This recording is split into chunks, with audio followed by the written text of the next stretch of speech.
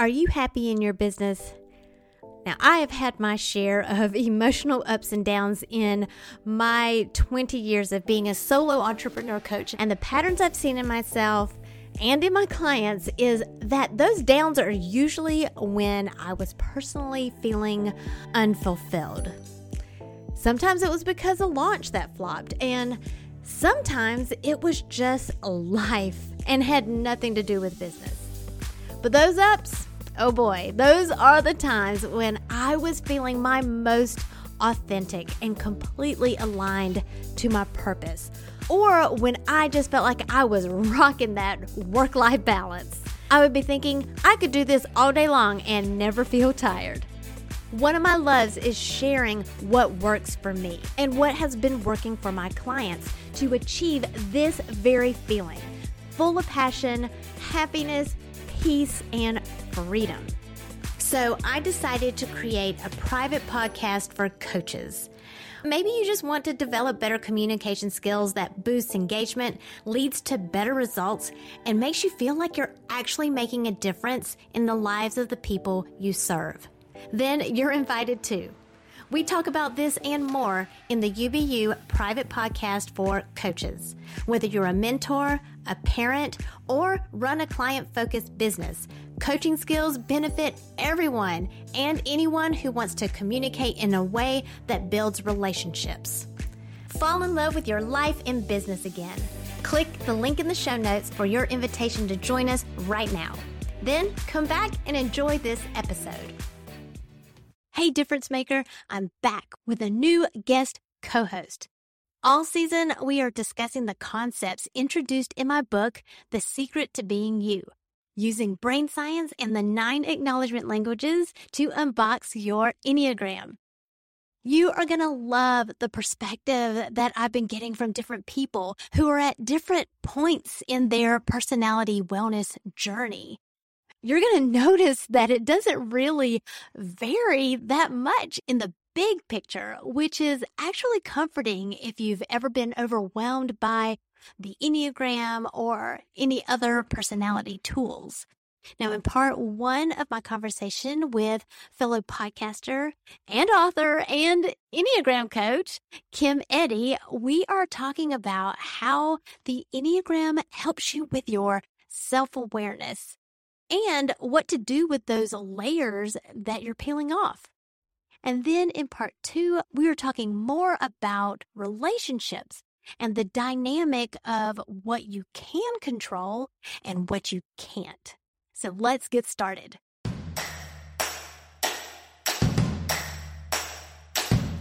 It's time to stop comparing yourself to others and plug in to what is uniquely you. Welcome to Unbox Your Personality, the podcast for coaches, parents, and mentors like you who understand that your happiness makes you more effective at what you do, bringing out the best in others. I'm Jen P. Higgins, personality strategist and Enneagram fluff remover. Get laser focused on who you are and who you aren't, so you're free to make the impact you were born to make. And have fun doing it. Your personality is your business, so let's get down to business. Today, I am here with Kim Eddy, Christian Enneagram coach. How are you doing? I'm doing great. I am really excited to be here again. This is fun. Thank you. Well, tell the listeners just a little bit about you and your podcast. Yes. So I am a Christian Enneagram coach, like you said. I am always nerding out about the Enneagram. I always love to talk about it. So I started a podcast called Christian Enneagram Podcast because I just name things simply. I don't know. It works well for me. And there I just talk about the Enneagram. It's a lot of fun. So we're here discussing just an overview of the book, of your take on it as an Enneagram coach, how you think it might help other people who are new to the Enneagram, and also people who have already been exposed to the Enneagram, how, in your opinion, this book will help them as well. What was your first reaction?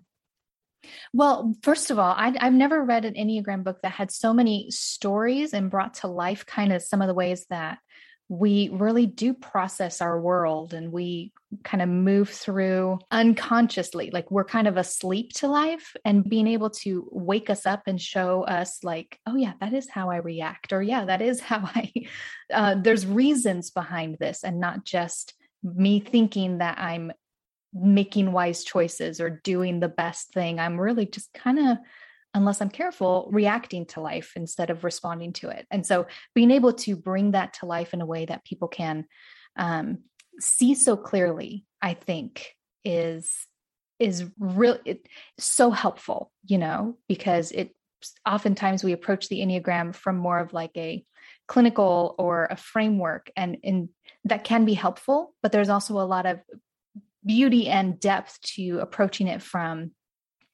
kind of story or perception of this is probably how you're moving through life, and let's put words to that, let's put understanding to that in a new way. And so that I think that's what I loved most about it. What was the story that kind of gave you that aha, like, oh yeah? I think it's mostly in just how you couch the teaching in words that make so much sense. Like it feels like you're having coffee with someone and they're kind of speaking your language a little bit. It feels like everything is interwoven in conversation as opposed to a presentation. Does that make sense? It does. And that's a really nice compliment. Thank you. Yeah, of course. Because one of my, I guess, goals, I'm not sure if that's a goal or not, is, well, I know I wrote it into my bio. I just want to be known as the fun, relaxed mom that you can hang out with and have a cup of coffee and just sit and chat and be nerdy and be yourself and it be okay. So I appreciate that.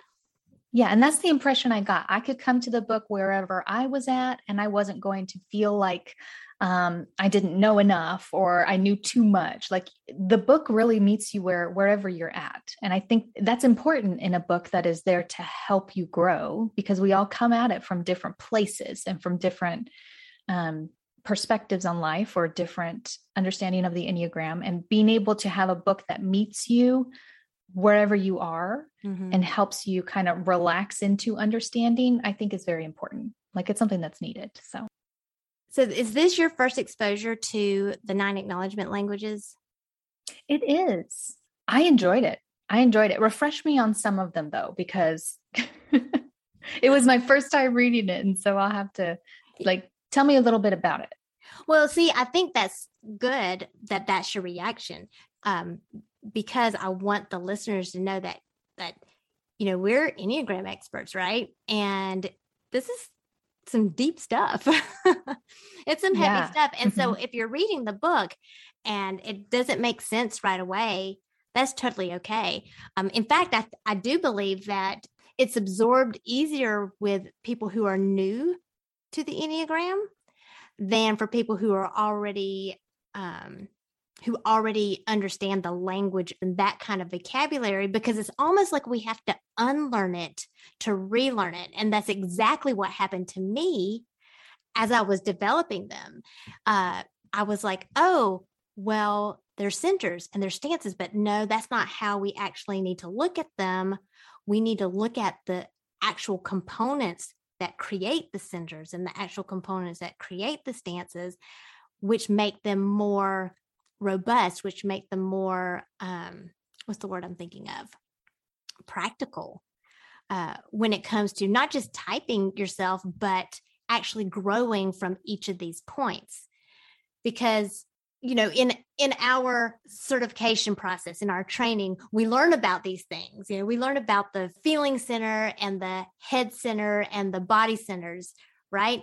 But we don't always learn what that actually means, right? Like practically, exactly. What it means practically.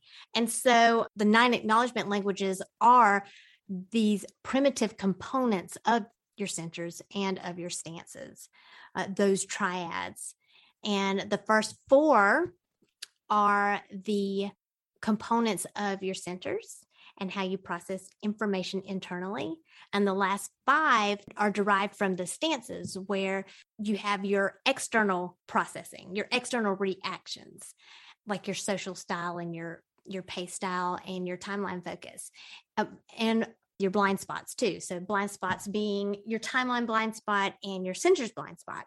Looking at those together really help, if you already know your type, really help you understand your type on a much, much deeper primitive level.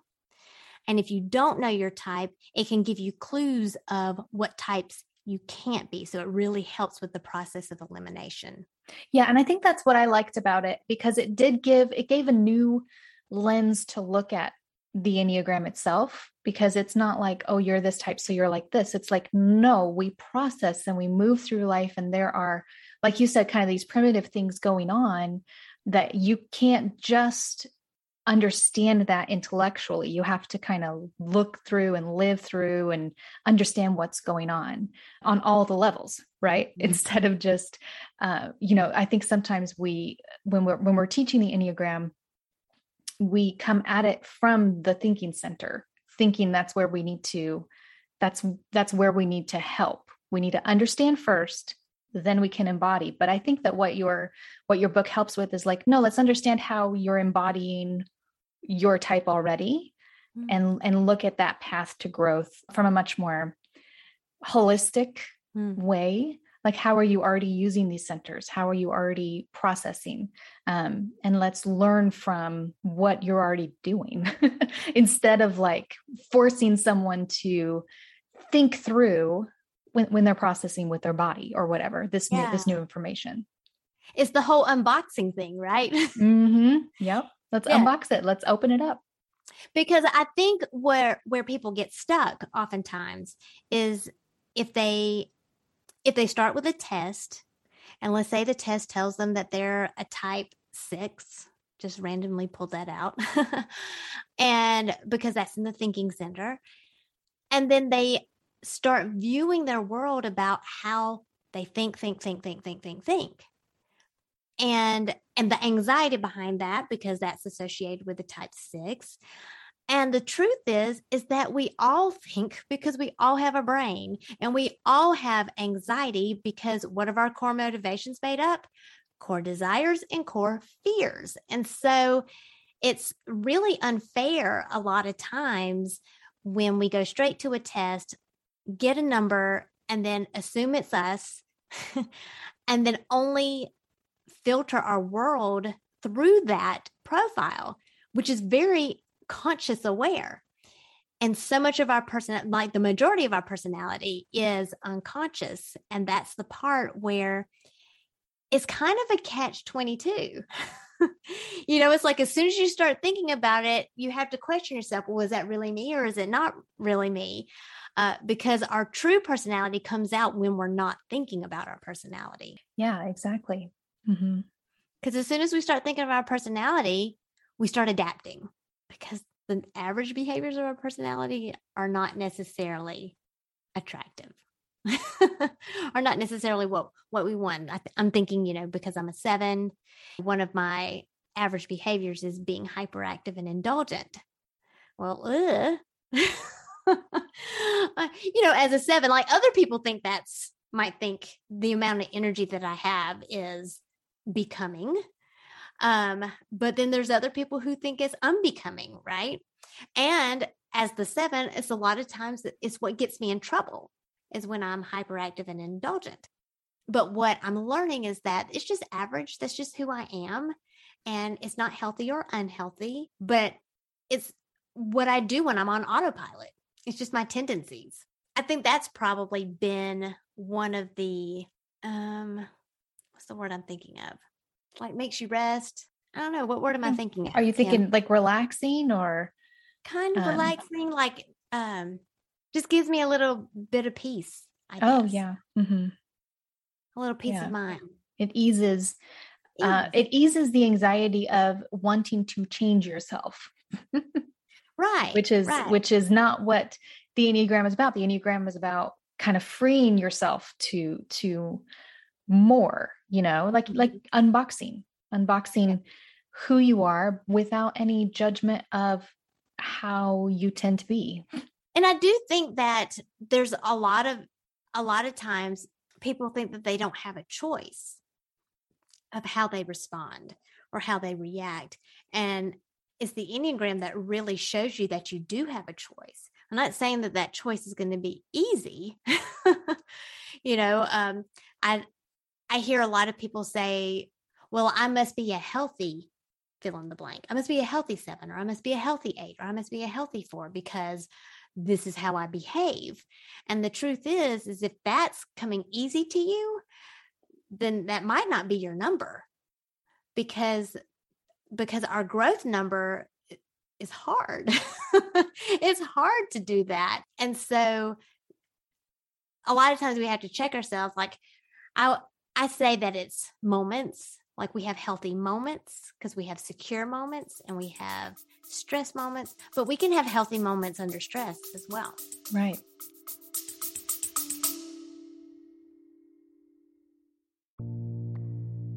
Are you feeling a bit disappointed that you haven't finished that project yet? Are the kids' schedules impacting your business? Or are the demands of your business affecting your relationships at home? Maybe you need a magic formula for that work-life balance before your fire gets so dim or it completely burns out. I've been there. There was a point in my life where I was juggling 2 businesses and homeschooling and had personal health issues. There was barely time to even connect with myself, much less connect with my husband. When I was finally officially diagnosed with ADHD, I felt like that explained everything. I had a new perspective and started approaching things in a new way. So I created a guide containing 20 tips that I personally use, and they have worked for me for helping me stay on course with my goals. Now, you might not have ADHD, but I bet you can relate to having a million distractions during the day. So if you're ready to stop procrastinating or stop being hard on yourself for missing yet another deadline, self-imposed or not, go ahead and download the guide at powercoachjen.com. If you just find one tip from the list that helps you move forward today, you will be so glad you took the time to read it. Go to powercoachjen.com and download the guide right now.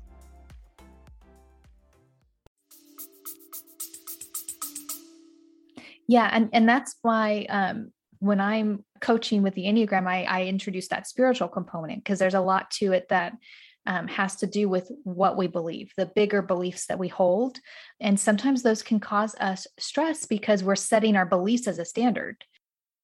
A little bit of our ego, the stories that we tell ourselves about ourselves and about life, but also that deeper understanding of our place in the world and our place in the universe and how we answer life's big questions. All of that informs how we grow, what we perceive as healthy, and how we perceive or understand our impact on the world and other people. And all of that comes from, in many ways, like the unaware, right? The unconscious informs how we move through life. But as we become more aware, we can see and make choices and kind of align what we're doing with our bigger beliefs about life's questions, if that makes sense. Mm-hmm. And have a better, clearer picture of what healthy is.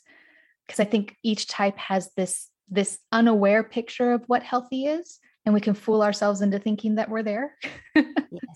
Like a type 2 might be like, as long as nobody's mad at me, I'm healthy, and that's an oversimplification, but all of us can fool ourselves into thinking that we are in a good place, when in reality, we're still asleep to the growth and freedom available to us.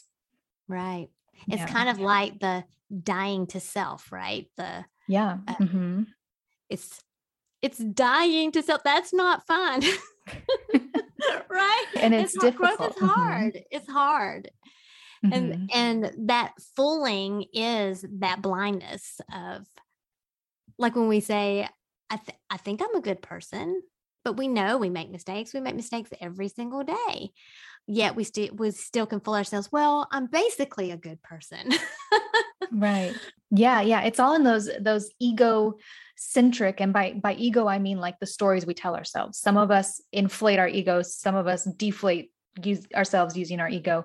But it's very, very difficult to have a clear picture of who you are and how you are and who you are in relation to other people. All of us are just constantly telling ourselves stories about those things, making up answers that help us feel okay. And a lot of that comes from our main Enneagram type. The stories that we tell ourselves come from those, like, what was it that you called it? The personality stool? The tripod. The tripod. Yes. Uh-huh. A lot of the stories we tell ourselves come from that, right?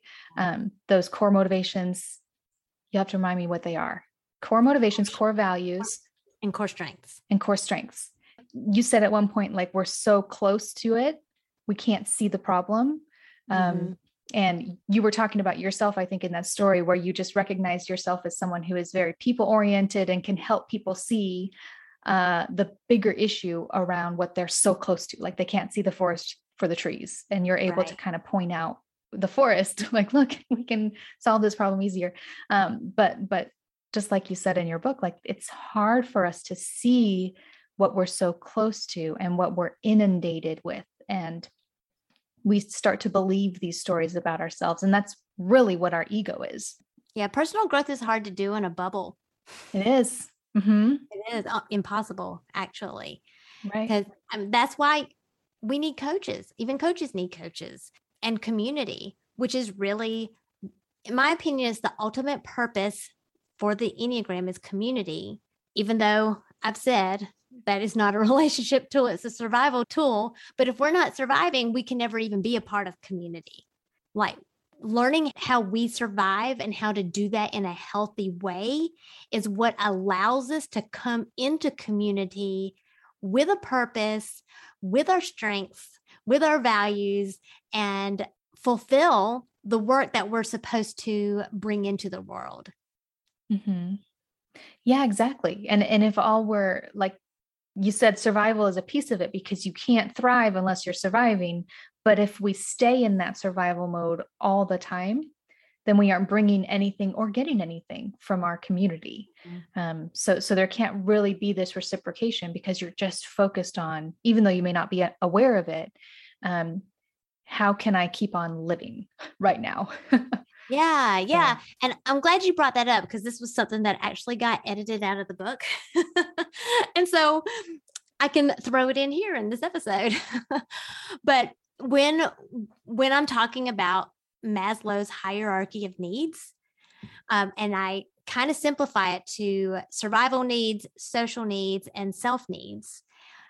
But really, how Maslow has it is, first, it's your physiological needs. Like, you need to be healthy. Like, if you are sick, that's kind of the definition of not being safe. Your body isn't safe. It's busy repairing.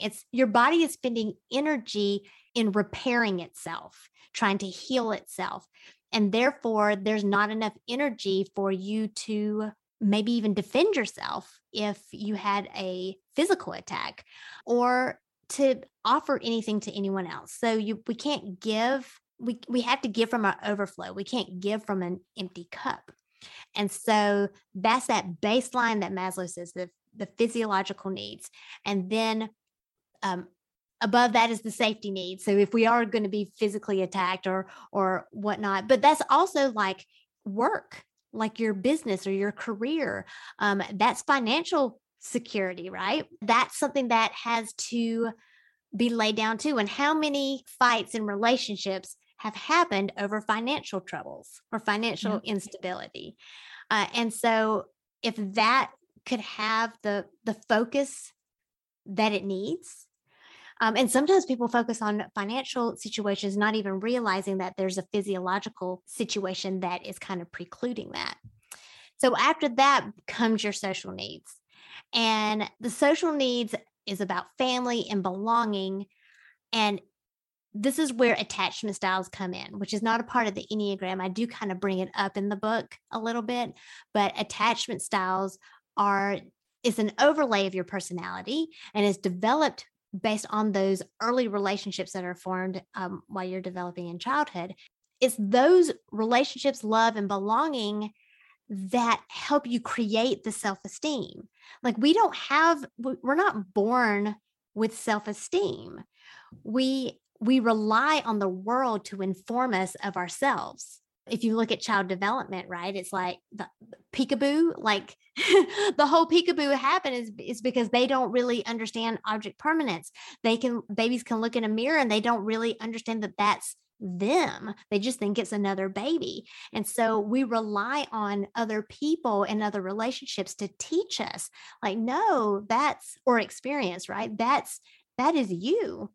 And it's the respect that we get from how other people esteem us at the beginning, and then seeing the discrepancies as we become our own person, as we understand what our core values are and how we understand what our strengths are and what motivates us, that we start to be able to develop our own self-esteem. And so a lot of times what happens is that if we didn't get that early on, to me, that's considered a trauma layer. And that is the reason why people are constantly seeking outside validation, because they didn't get that. And so when people bring that into the Enneagram, it can really mask a lot of things as to what is your core personality. And layers are layers. I mean, what comes on in layers comes off in layers. And so what I really want to do, I want to bring to the attention of people how common mistyping is, but that it's not necessarily a bad thing, because that might be a layer that just needs to be peeled off. So it might be a type 9 layer that needs to be peeled off because of an attachment style, because of a tradition, a family tradition, or the culture of the country, or whatnot, a layer that needs to be pulled off. And there's no harm in that. There's no harm in that when it comes to digging. The harm is if you don't dig deep enough, then you're not going to reach your full potential. You create an identity with a layer instead of recognizing it as a part, a nuance of you that is not and not at the core of you, but you're getting closer. But some of us are like, I'm close enough. That's the core. And we don't look any further. And what that does is it caps how high you can climb your ladder, basically. Like if you don't get all the way to the root, to the core, then it caps how high you can get. So the deeper you can go, the higher you can go. And so, I thought I was a 4. It used to be embarrassing.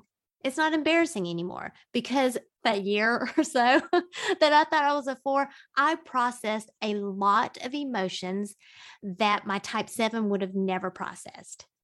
But because that year when I thought I was a 4, and I was like, oh, type 4s are really good at feeling their emotions, I played the part and was able to process a lot of emotions that I had neglected. And I'm a better person because of it. And I'm a better 7 because of it as well, because I realize sometimes too late that I am neglecting something negative, or I'm dismissing something, or slapping a silver lining on something that probably doesn't have a silver lining. It's probably gray. It's probably a gray lining. And realizing that, you know what, Jen, just call a duck, process it, and you can move on. Yeah. But if you had continued to believe that you were a 4 even to now, you probably would have experienced less growth, because you wouldn't have the understanding and awareness around that. Oh, that was the gift that year gave me. You might still be kind of stuck in not recognizing how believing you were a 4 informed growth in you as a 7. So yeah, I totally get it.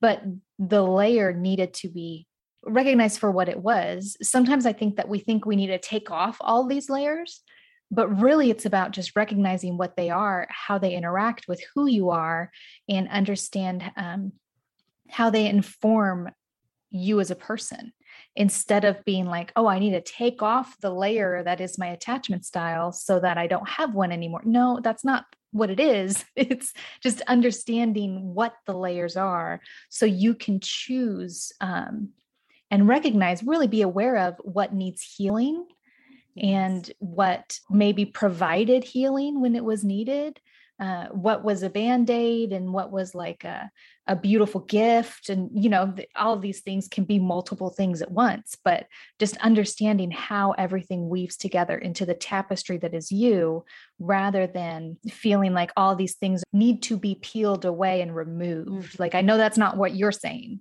But I think sometimes when we hear layers, that's what we think. We're like, oh, I need to take off this overlay and take off that overlay. And no, they're all an important part of who you are. Some of them need healing, because some of them were caused, like you said, by trauma or difficult circumstances. Some of them just require processing, and some of them just require us to understand how they interplay and interact and how they came to be, so that we understand ourselves more fully. And like you said, can make healthier choices from a conscious place and not just react and thinking we're being as healthy as we can be, right? All in all, I'm pretty good, right? But there's so much more healing that can take place, and there's so much more growth that can take place as you start to understand and recognize these layers and how they came about, like where they came from. So, and that's part of what I like about the book, is it goes beyond, like you said, what the Enneagram is. And it's like, this is a part of you.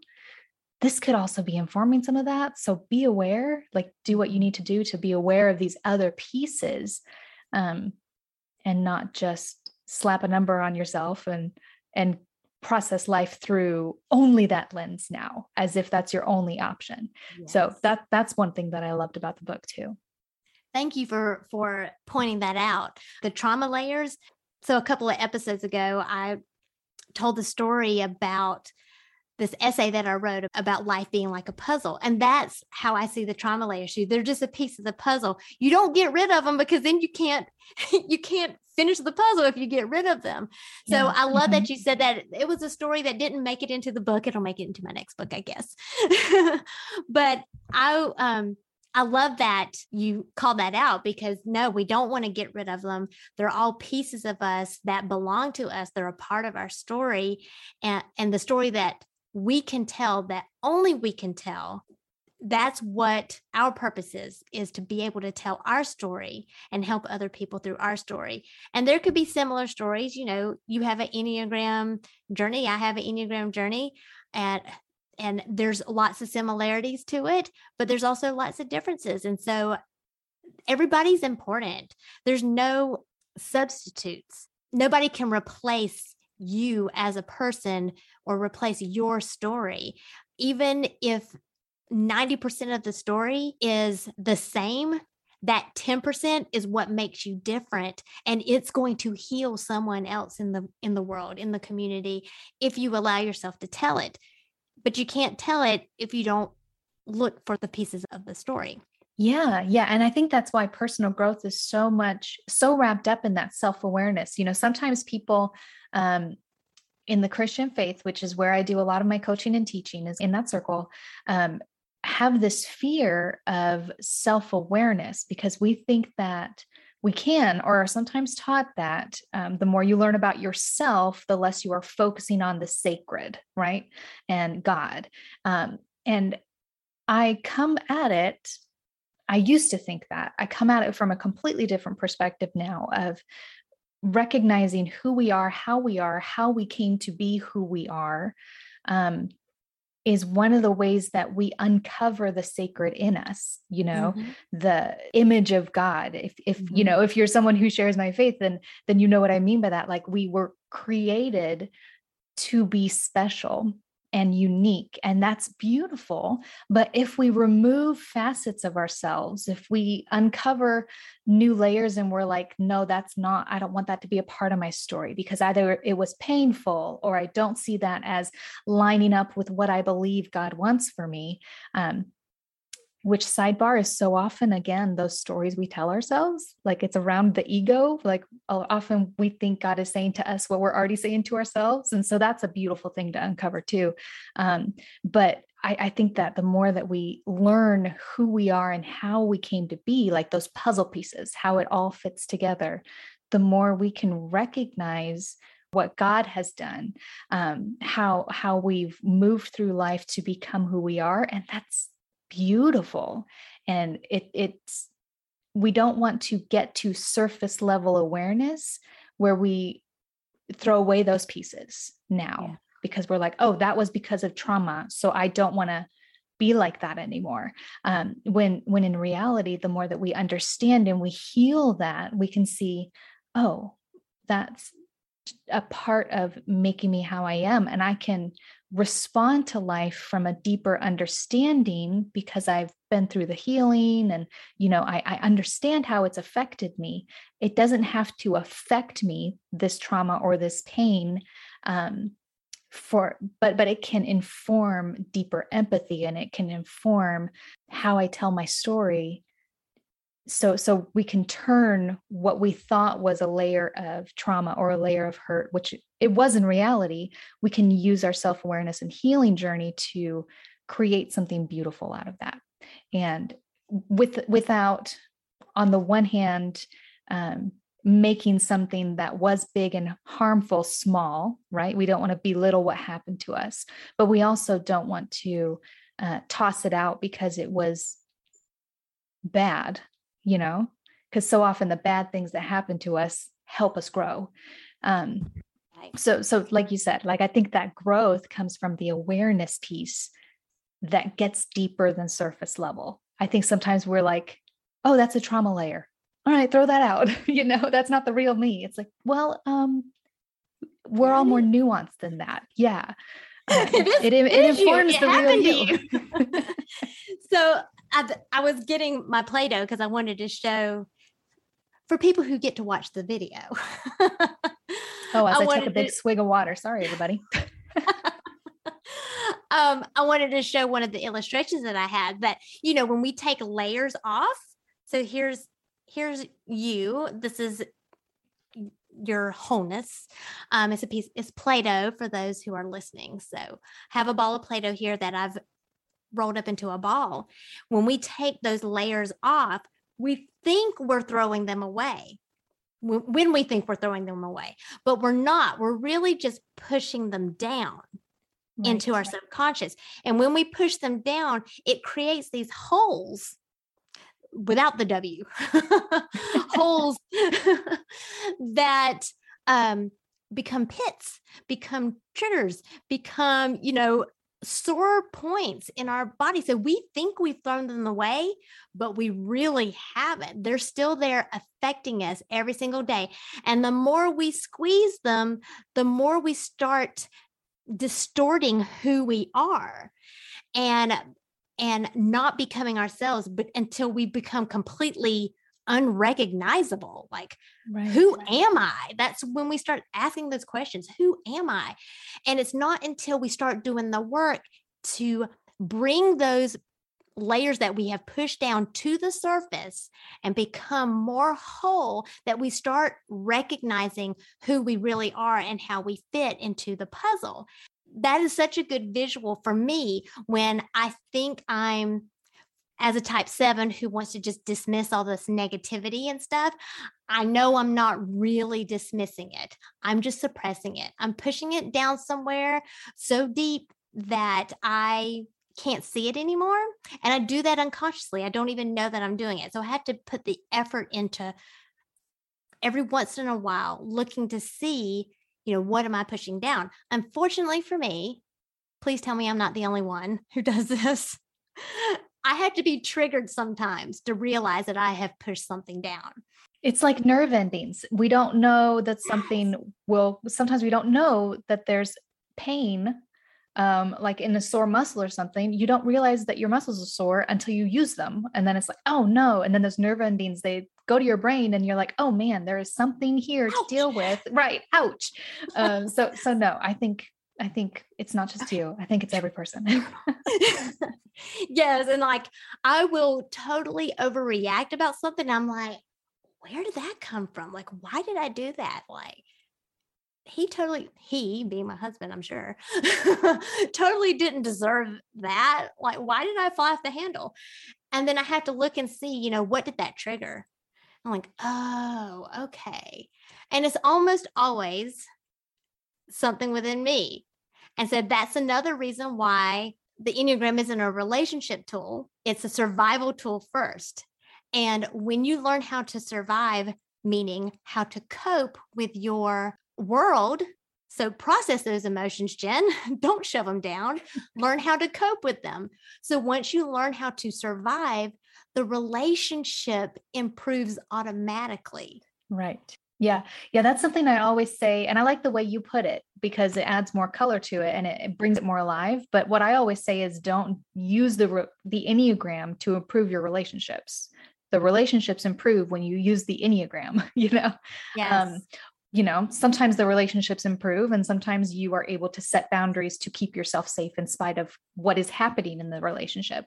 But, it depends on their motivations. Obviously, relationships take two people to tend to and grow. Mm-hmm. But, if you have two average people who both want their relationship to be better, if one of them is learning the Enneagram and helping themselves grow and understanding more and gaining awareness of, like you said, triggers and healing and processing and things like that, it will inspire growth in the relationship. Mm-hmm. So or that's it will inspire termination, right? Termination of a necessary termination of a relationship. Exactly. Yes. Yeah, relationships take two people to grow. So the Enneagram is only as helpful as both people willing to do the work in a relationship. But yeah, you're right. Sometimes if the Enneagram can show us that, oh, they are not in it to do anything in this relationship. So in it to win it. They are not in it to win it or help it or whatever. So I always say the same thing you did. Like, it's not about, you can't, it's not helpful to come into the Enneagram with your first intention being, I need to improve my relationships, because sometimes that keeps us surface level. Yes. And that can keep us from some of the deep growth that deciding to go into it for yourself and the growth you can experience can really flower in relationships, or like you said, like help you terminate one if it's time. If it's not healthy. Yeah. If it's not healthy. Yeah. Thank you for saying I agree. That. Yeah, of course. That's really good. we are very aligned there. Like, that's the end? No. Come back for part 2 of our conversation about how the Enneagram informs you on how to handle your relationships with more kindness and compassion, even those relationships you'd rather just chuck and move on from. Unboxing yourself helps you recognize where you need to lay down your boundaries, and that is what frees you up to unleash your power. Thank you for listening, subscribing, and reviewing the Unbox Your Personality podcast. To learn more about yourself, go to powercoachjen.com. Find out how you are different so you can make your difference.